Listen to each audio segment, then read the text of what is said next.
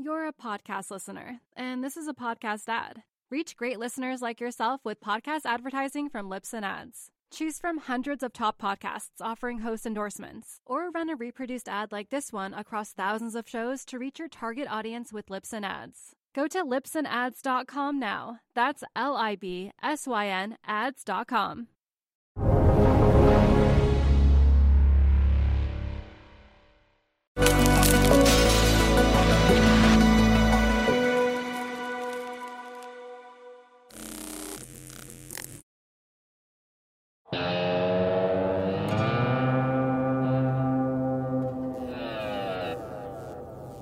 Welcome to the Real Vision Daily Briefing.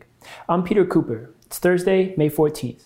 We have Ed and Roger standing by, but first, let's dive into the latest developments in the news. Many Asian countries, such as China, Hong Kong, and South Korea, have been praised worldwide for their swift and extensive response to the coronavirus. However, some of these countries are experiencing flare-ups, shedding light on how little control we have over the virus and the economic ramifications to follow. Chinese officials have discovered 22 new infections in 3 cities: Jilin City in Sholon in the Jilin province, and Xi'an City in the Liaoning province. These provinces in northeast China border North Korea and have been consequently shut down again. The source of these infections is currently unknown, and some suspect that there is an outbreak in North Korea, where there are currently no confirmed cases of COVID-19. That potentially links these new cases in China. Wuhan also had recently reported 6 new infections, the newest ones to emerge since their lockdown ended on April 8th. And the city has ordered officials to now test its entire population, all 11 million of them, and to lay out a plan to do so within 10 days. In Hong Kong this week, a 66-year-old woman with no recent travel history had a coronavirus infection, which ended a 23-day period where there were no new cases of a local transmission. Several other family members are now infected, and it's currently unknown how many people the woman came into contact with. This could now be laying the groundwork for a potential resurgence in cases and setting the country back. And in South Korea, a new cluster of infections have appeared due to one man in his 20s who had the virus while visiting 5 different nightclubs in Itaewon, a neighborhood in Seoul, a couple weekends ago. Since then, more than 100 new cases have been linked to his infection, and Seoul's mayor, Park Won-soon, closed bars and nightclubs indefinitely. This surge in infections occurred just as the government had plans to further relax social distancing restrictions. These new waves of infections will force these countries to pause and take a step back from their plans of fully reopening their economies. Depending on their ability to control the spread of these new cases of COVID, it will likely cause further contractions in their economies if they restart stricter lockdown measures. And with that, let's hear what Ed and Roger have to say. Ed? Thanks, Peter. I am here in the U.S. My name is Ed Harrison, and I am talking to Roger Hurst, our managing director over in the U.K. Good to talk to you again, Roger. Hi, Ed. How's it going? It is going well, actually. We were just talking right before we got on about the markets, equity markets, and I was saying they're down. You were actually talking about the bank stocks and how they've rallied somewhat after being down 5%. What's going on there? Well, that's right. I think, we've seen, the European banks made a new all-time low today when they were down 5.5%. But they've rallied all the way back. So is it a false low? No, I think we'll see those broken.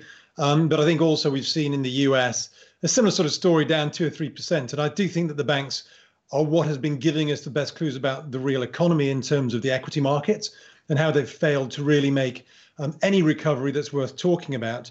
And if you look at the ratio of the BKX, which is the banking index, versus the S&P, again, with the lows today, it was making a new low. It's bounced off there. So these are still the ones that are giving us the best clues. I think overall in the S&P, what's been happening is we hit that 62% retracement a couple of weeks ago. We've been banging around. Today, we're trying to break back down below 50%, but then we rallied back above. So I think it's a case of the market doesn't want to just go down just yet. I think it's going to be much more of a grinding affair. You saw the VIX get to 38 again. So the VIX is not over, as in it's not started to get back into sort of safe territory yet. It's just a chopping and changing that you expect when you hit some of these major retracement levels. I think it'll take its time to work through. So we're going through some major changes, obviously, in our economy. And you have some macro thoughts on that. I know that you were talking to Ash about some of this yesterday. both in terms of FX. I'd love to get your sense of, what was interesting about that commentary yesterday that continues on to today, and this whole simple jacks thing, the transition to a low density area. Those are two things I thought were interesting. Maybe you can talk a little bit about that. Well, first, I think in terms of the currency, it's still playing out in that emerging market space. But I had an interesting chat with Raoul yesterday. I actually videoed it for Refinitiv, and it's on the YouTube Real Vision YouTube channel. We did 30 minutes, and we talked about this, and I was sort of saying, where should we be looking in currencies? I've been looking at the emerging market currencies, things like the Brazilian real, the Mexican peso, South African rand. But Raoul was saying he likes the patience game of waiting for the euro to break. So the euro is sitting on a super big support, 30 years in the making, if you can imply the euro back before 1999. And he's looking for that to break because basically Europe is in a bind. It doesn't really know what to do. It's not a union at the moment. It's anything but is held together by this concept of a currency union. And in some ways, what you really need for Europe to survive is for the euro to go down and benefit all the countries. Now, Germany is always the one that benefits the most from the euro going down, but Italy desperately needs it, Spain needs it, and Europe is a big exporting bloc. So it needs that favorable tailwind from a weaker currency. So I think the adjustment factor for Europe is the same as the adjustment factor for emerging markets, but just in the way that the Fed's doing a lot of support through QE, so is Europe, so is Japan. And so actually what you're seeing is that the sort of G3, G7 currencies in general are sort of grinding out, which is why volatility in that market, in the FX market, is low, whereas the central banks within emerging markets don't have the same number of tools at their disposal. And that's why I think that the emerging markets are the easier win, even though it's probably the vanity trade in a way, is the playing the euro side. Right. Interestingly, I was talking to Michael Nicoletos about this on RV Live yesterday, and his view was that markets have a tendency to force outcomes. And he was talking in the exact same way that you're talking. And the outcome he saw being forced is the one that you're talking about, meaning that over the short term, markets will actually potentially bid the euro in order to force the outcome that, we get the policy response necessary so that the euro can drop. Do you think that has any validity, that concept? Yes, I think it does. And, there's that other dimension for both Europe and for Japan that's always been a problem, is that these are two great creditor blocks as well.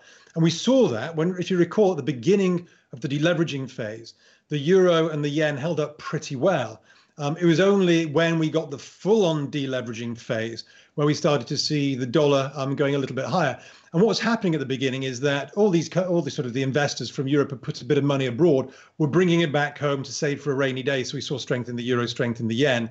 And that's still, I think, a potential ahead of us, is that if we get another leg down, the real economy leg down, and people really need to shore up their balance sheets, then people will have to withdraw some of their foreign investments back home. So for the euro, it's a little bit of a tricky game. And I think what everybody desperately wants really is their currency to go down so they can help themselves through exports. Europe needs it desperately, but unfortunately, some of the games at play will be that there will be repatriation of capital, and the ECB really needs to be, and as Raoul points out, probably not as aggressive as people think, because it's all about how much euros are in circulation. But I think the ECB still needs to be more aggressive, and as you've talked about, the bureaucrats within Europe are uncertain about how dramatic the ECB can be in terms of its policy. Yeah, I think that's definitely the case, that we're going to see a coming to Jesus moment for the Euro bureaucrats, and we'll see whether or not they get down on their knees and pray, or whether or not they continue in their recalcitrant ways. The second thing I was asking you about in terms of yesterday is about the simple jacks thesis that you have. And let me put it this way, that you told me early on in these daily briefings that you're out in the countryside, and that all of the guys from the City of London and metropolitan London, they're coming, once the lockdown happened, they were coming out to you guys, and you're like, stay away, please. But it seems that's something that's going to happen for the longer term. A lot of people are moving away from city centers. Talk to me about that. Well, it's been, there's been a remarkable amount of column space in the press over the last week talking about it in the UK, in Italy. It's actually happening. So something we observed 3 weeks ago, and the reason why I observe it is that I'm actually in temporary accommodation at the moment, looking to buy in our local town rather than the village. And I was hearing that I'm getting competition from London. Now, this is going to be, it's marginal. This is not a mass exodus, but it's on the margin that always matters with these things. And more people are realizing that they don't need to commute 2 hours every day into and out of work. They can work effectively from home. And people are looking actively at the external areas outside of the city. And what we're seeing from estate agents is that for the UK, the housing market opened yesterday. So that was Wednesday. And the estate agents are saying that they think prices could fall 5% to 10% this year. Some people think they might fall 30% over 3 years, which I think is an extreme. But their expectation is there'll be downward pressure, except if you've got a house with a garden and an office space out in the countryside, the people think that those might get bid. So there's been this very much a move. And in Italy, there was a very much the case. This was a week and a half, maybe 2 weeks ago, saying it's happening. People are wanting out from some of the Italian cities at the margin. And if you then think about somewhere, like London, it'll be the same in New York and LA. In London, you've got Chelsea, Kensington, Fulham, Mayfair a little bit, but really those first three are these sort of expensive parts of the property market, along with South Kensington. And if just a trickle decide, on top of the trickle that we're already moving because of the housing prices having got so extreme, but if that just turns into a little bit more of a, from a trickle to a stream, then that has enough to dampen and probably reverse prices. And I think we're going to see that. In fact, we are seeing that. And it's, as I say, so many articles now that we're seeing in the British press. And, also the fact that we have deglobalization probably works in that direction as well, because at the margin, you do have fewer people who are bidding up those property prices from other countries. Yeah, and look, London's still got that uncertainty around Brexit, who will be allowed in, who won't be allowed in, how many people, etc. So again, the marginal story for London is that it was a great magnet for people, and it will always be a great magnet for people. But for now, there's a bit of uncertainty. And look, I'm not saying there's going to be some dramatic change. We're all going to suddenly, turn our cities into ghost towns. That's not going to happen. But at the margin, we're seeing it. And, Brexit, it's another reason why London became just a little bit less exciting than it was. And it will recover. And I'm sure that in 5-6 years' time, it'll be as vibrant as it always was. But right now, if you live in London and you look at shops that are boarded up, your favorite restaurants that are boarded up, compared to me when I walk around here and everything is just closed, it doesn't look weird, it doesn't look unusual, then it's going to have a psychological impact. It will dissipate over time, but right here, right now, it's raw and it's visceral. That reminds me, actually, it leads into something I was going to ask you about. It's this balance sheet recession thing, because you gave me a stat about Spanish employers hitting the wall. So when you talk about these shops being boarded up, I think you gave me a stat of like 9.4% of Spanish employers. Tell me a little bit about that, and in the context of what we're talking about as becoming a balance sheet recession once we get into the recovery phase. That's right. And this was with Ash yesterday. It was 9.4% of small businesses in Spain have filed for bankruptcy. And that was in March. So not April when the real hit took place, but in March. And that's probably similar across Southern Europe. And I think there'll be some similar stories like that here in the UK as well. So we're talking about, will this move from being a liquidity issue to a solvency issue? It's already a solvency issue. The bankruptcies are happening. And this is where you get the potential vicious spiral, is that if you think that there's going to be a closure of businesses, you rein in your spending as a consumer. You worry about your future job and your future wages potentially being pressured down. So you spend less today. In New Zealand, I think you pointed out in your blog that New Zealand has seen savings rates go through the roof. In the USA as well, we've seen saving rates going through the roof. They're at 13%, the highest since 1982, 83. So we're seeing this already. And then it becomes the spiral, because then the corporates themselves are going to see lower revenues. And if they see lower revenues, they will cut wages. They won't rehire so many of their workers, which means the consumers were right to retrench and therefore will retrench more. So you need governments to step in, but are governments hitting home quickly enough, hard enough and high enough?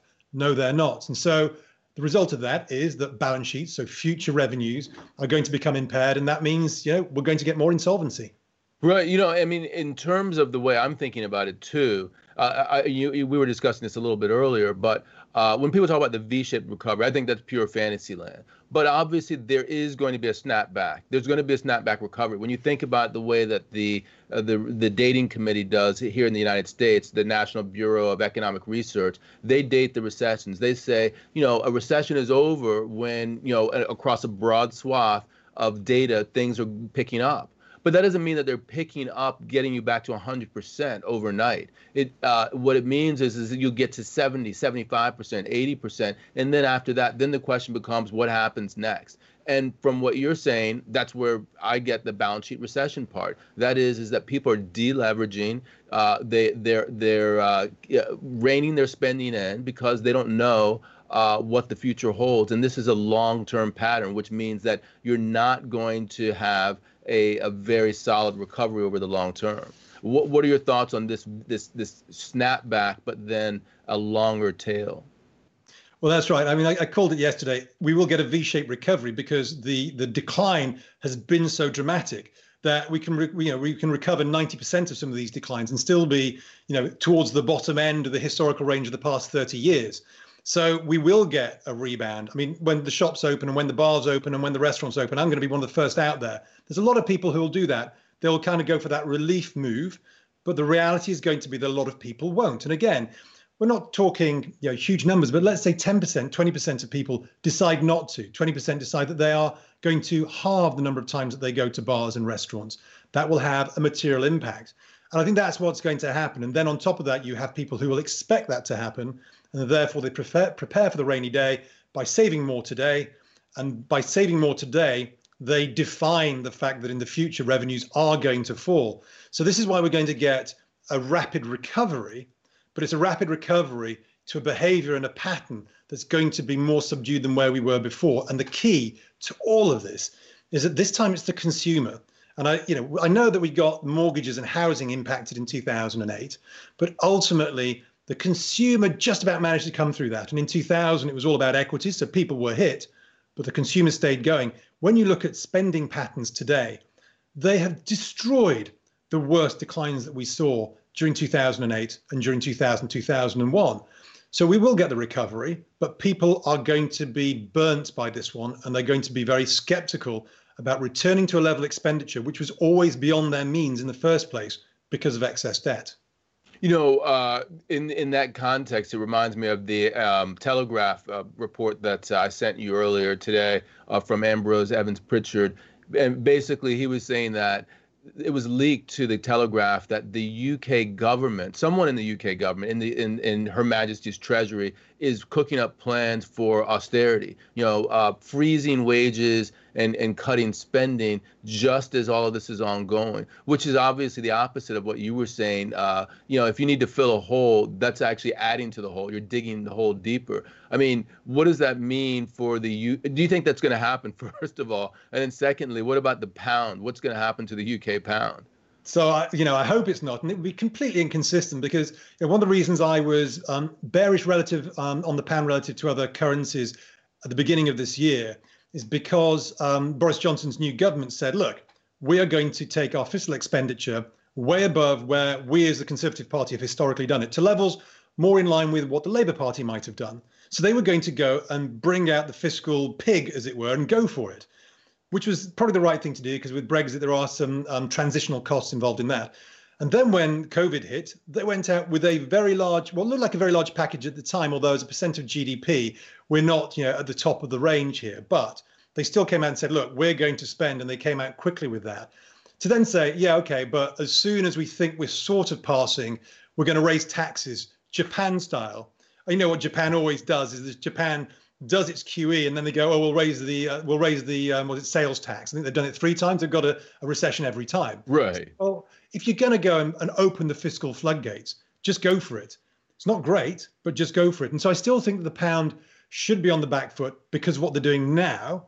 I would be very surprised if they do that later, but I think that would actually still be bad for the pound, even though it's fiscally more austere. It's still not a good thing. And then the other problem that the UK currently has is with all that's going on, makes it very hard to really get a Brexit deal agreed with Europe because everybody's got far more to worry about than Brexit. So that could end up being the sort of fallout of Europe that, for a short period of time, could be a little bit tricky. I'm going to use this as a segue to get on my hobby horse about the United States and the relative value position that I'm thinking about there.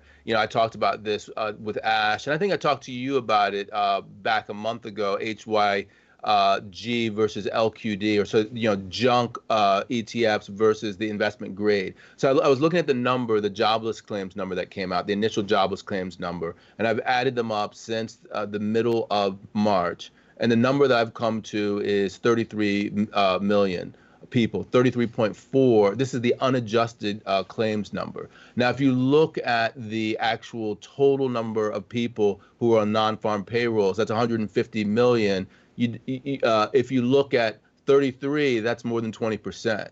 So just say that we have 2 or 3 more million come on, you're easily at 25% unemployment levels by the time you hit June. And this is what Goldman Sachs is already saying. Goldman is projecting now 25% unemployment in the United States, so, which is an order of magnitude higher than the UK, anywhere else that I've heard of in the developed economies. So there's no way you're not going to have a spate of bankruptcies in that case. And then the question becomes, what does that mean in terms of the liquidity blanket that the Fed is providing for high yield bonds, in terms of buying high yield ETFs and fallen angels, versus what they're doing in the investment grade space? I still believe that you're going to see a dichotomy, and actually you have seen a dichotomy in terms of the performance of LQD versus HYG and junk, J and K, and that's going to widen even more. So once all of these things happen, this balance sheet recession, even in recovery, you get more bankruptcies,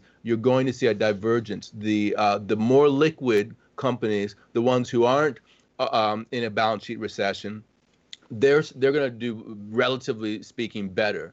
The ones who are effectively bankrupt, in terms of their balance sheet, they're going to be, looking like crazy to get cash, and some of them are just going to go to the wall, and that's going to affect the junk bond space. So that's my thinking about the U.S. I don't know what it means in terms of the currency, but you talk a lot about the U.S. dollar. In that context, what do you think happens to the dollar over the medium term? So, I mean, I think that, in some ways it's, I think it's the right trade, because it's a bit like the banks trade relative to the overall index. So the banks have been, falling to new all-time lows relative to the S&P, relative to the Eurostoxx 30 or Eurostoxx 50. And so you play the banks, not, if you want to play the macro, you don't play it stocks going up, stocks going down, you play banks underperforming. That should happen with HYG versus IG. But what I'm always a little bit worried about in the US is what the Fed can do. And so far, the Fed's not been buying in the corporate bond space, and yet these things have rallied because they thought the Fed would be buying. So everyone's front run the Fed, and now everyone is saying, because we're seeing particularly the high yield starting to roll over, Fed, come on, please help us now. Now, the Fed could step in. They should be buying the fallen angels, but not the ETF. But in this sort of environment, anything goes. Now, in terms of the dollar, it goes back to the fact that what's happening in the US is happening everywhere else. This is a global balance sheet problem, recession, whatever you want to call it, corporate, household, and government. So everybody's in the same game. Europe is trying to buy up its corporate bonds as well. But I do think that the US will be given the benefit of the doubt, because the US have more tools in the box because of the reserve currency. They do have a bigger bazooka. The more that they do, the more that people get excited by the safe haven of the US. And as Ralph's pointed out, is that if you take what the Fed's doing versus the liquidity of the dollar in the global market versus liquidity of the euro, the Fed needs to do 3 times more than the ECB or the Bank of Japan just to be commensurate. So they really have to run only to stand still. So I still think that the dollar needs a much, much bigger Fed. And it's probably the sort of size that's still not actually not something they can put through the public at this moment in time. I think it might be something where we need a new leg lower first. Right. And, I'm thinking about EM in that context, and particularly because I know that you've done some emerging market interviews, and you have a position there with regard to the emerging markets and the dollar. You talked to Mark Mobius. I know that did you talk to Jim Rogers as well? What are they saying? And this is great stuff that's going to come out later on the platform. Yeah, I just talked to Mark today, and Mark's a longer term investor. So he's kind of saying, look, if you have powder dry, these dips that we're seeing are opportunities, but he's talking 5 to 10 years. So, he looks at Brazil and goes, okay, Brazil, it's been whacked at the market level, as all emerging markets have been hit. It's been whacked at the currency level. But he's looking at within that specific stocks which are outside the global ETF. So he doesn't want to get involved in stocks that might be in the EEM, the MSCI emerging markets, because they're basically dependent on flows, particularly from US investors. So if US balance sheets get hit, they will sell the EEM, which has billions in under management, and that could hit the performance. So he's looking at bombed out stocks, but he's coming at it from a position of, I've got cash on hand, I've seen some big sell-offs, and I'm going to slowly work into this because I'm looking at the 5 to 10 year view. My view is a much shorter view, which is that the dollar is still going to be strong against a lot of these emerging market currencies because they're still working out of what has been a bigger balance sheet shock, because not only were they trying to move towards a consumption model, but not getting there very quickly, they're also seeing their end customer disappear. Many of them are still dependent on commodities and heavy manufacturing. And that's the stuff which has basically gone into reverse or even closed down over the last few weeks. And Jim Rogers, were you talking to him, and did he talk about commodities? No, I didn't do that one, I'm afraid. Oh yeah, okay. Let me finish this off with equities, because I've been hearing David Tepper, Appaloosa. I've heard Leon Cooperman, and I've heard, I think it was Stanley Druckenmiller, all talking the market down. I mean, I think that they were saying that these are crazy valuations, the worst valuations Druckenmiller said that he's seen in his career. Tepper, who was sort of wading in February, he was talking about, the market being overvalued. And that Trump came back at these guys just saying that, the rich guys, they obviously have an axe to grind here. They're talking their book. But the question is, with this whole Fibonacci retracement, you were talking earlier, I want to end thinking about this, the 61.8 level. Now we're down, oscillating around the 50 level. I mean, for me, from a fundamental perspective, when I'm talking about 25% unemployment, it's hard to believe that we're going to maintain this level without retesting the lows at some point. So I guess the big question here is I've always argued for the last 5 years, prior to my life at Real Vision, that the US equity market in particular hasn't been trading on fundamentals for at least 5 years, maybe longer.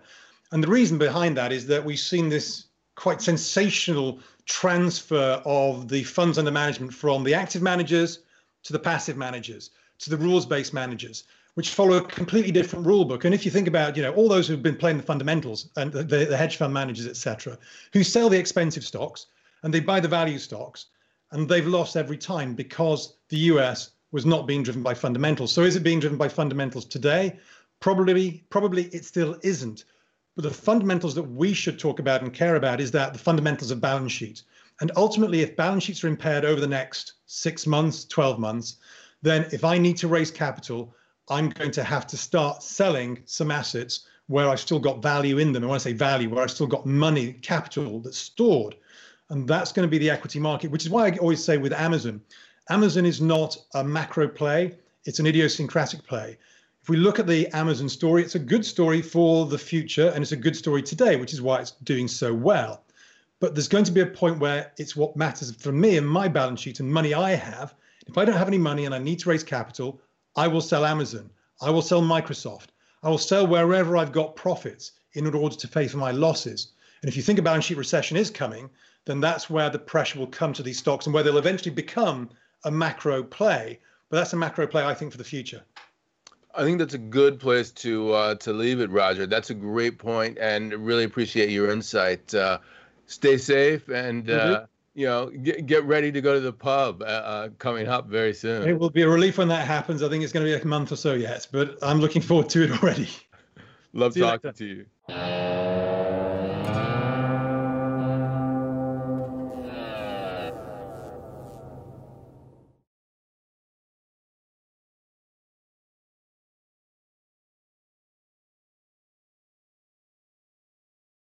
You're a podcast listener, and this is a podcast ad. Reach great listeners like yourself with podcast advertising from Libsyn Ads. Choose from hundreds of top podcasts offering host endorsements, or run a reproduced ad like this one across thousands of shows to reach your target audience with Libsyn Ads. Go to libsynads.com now. That's LIBSYN ads.com.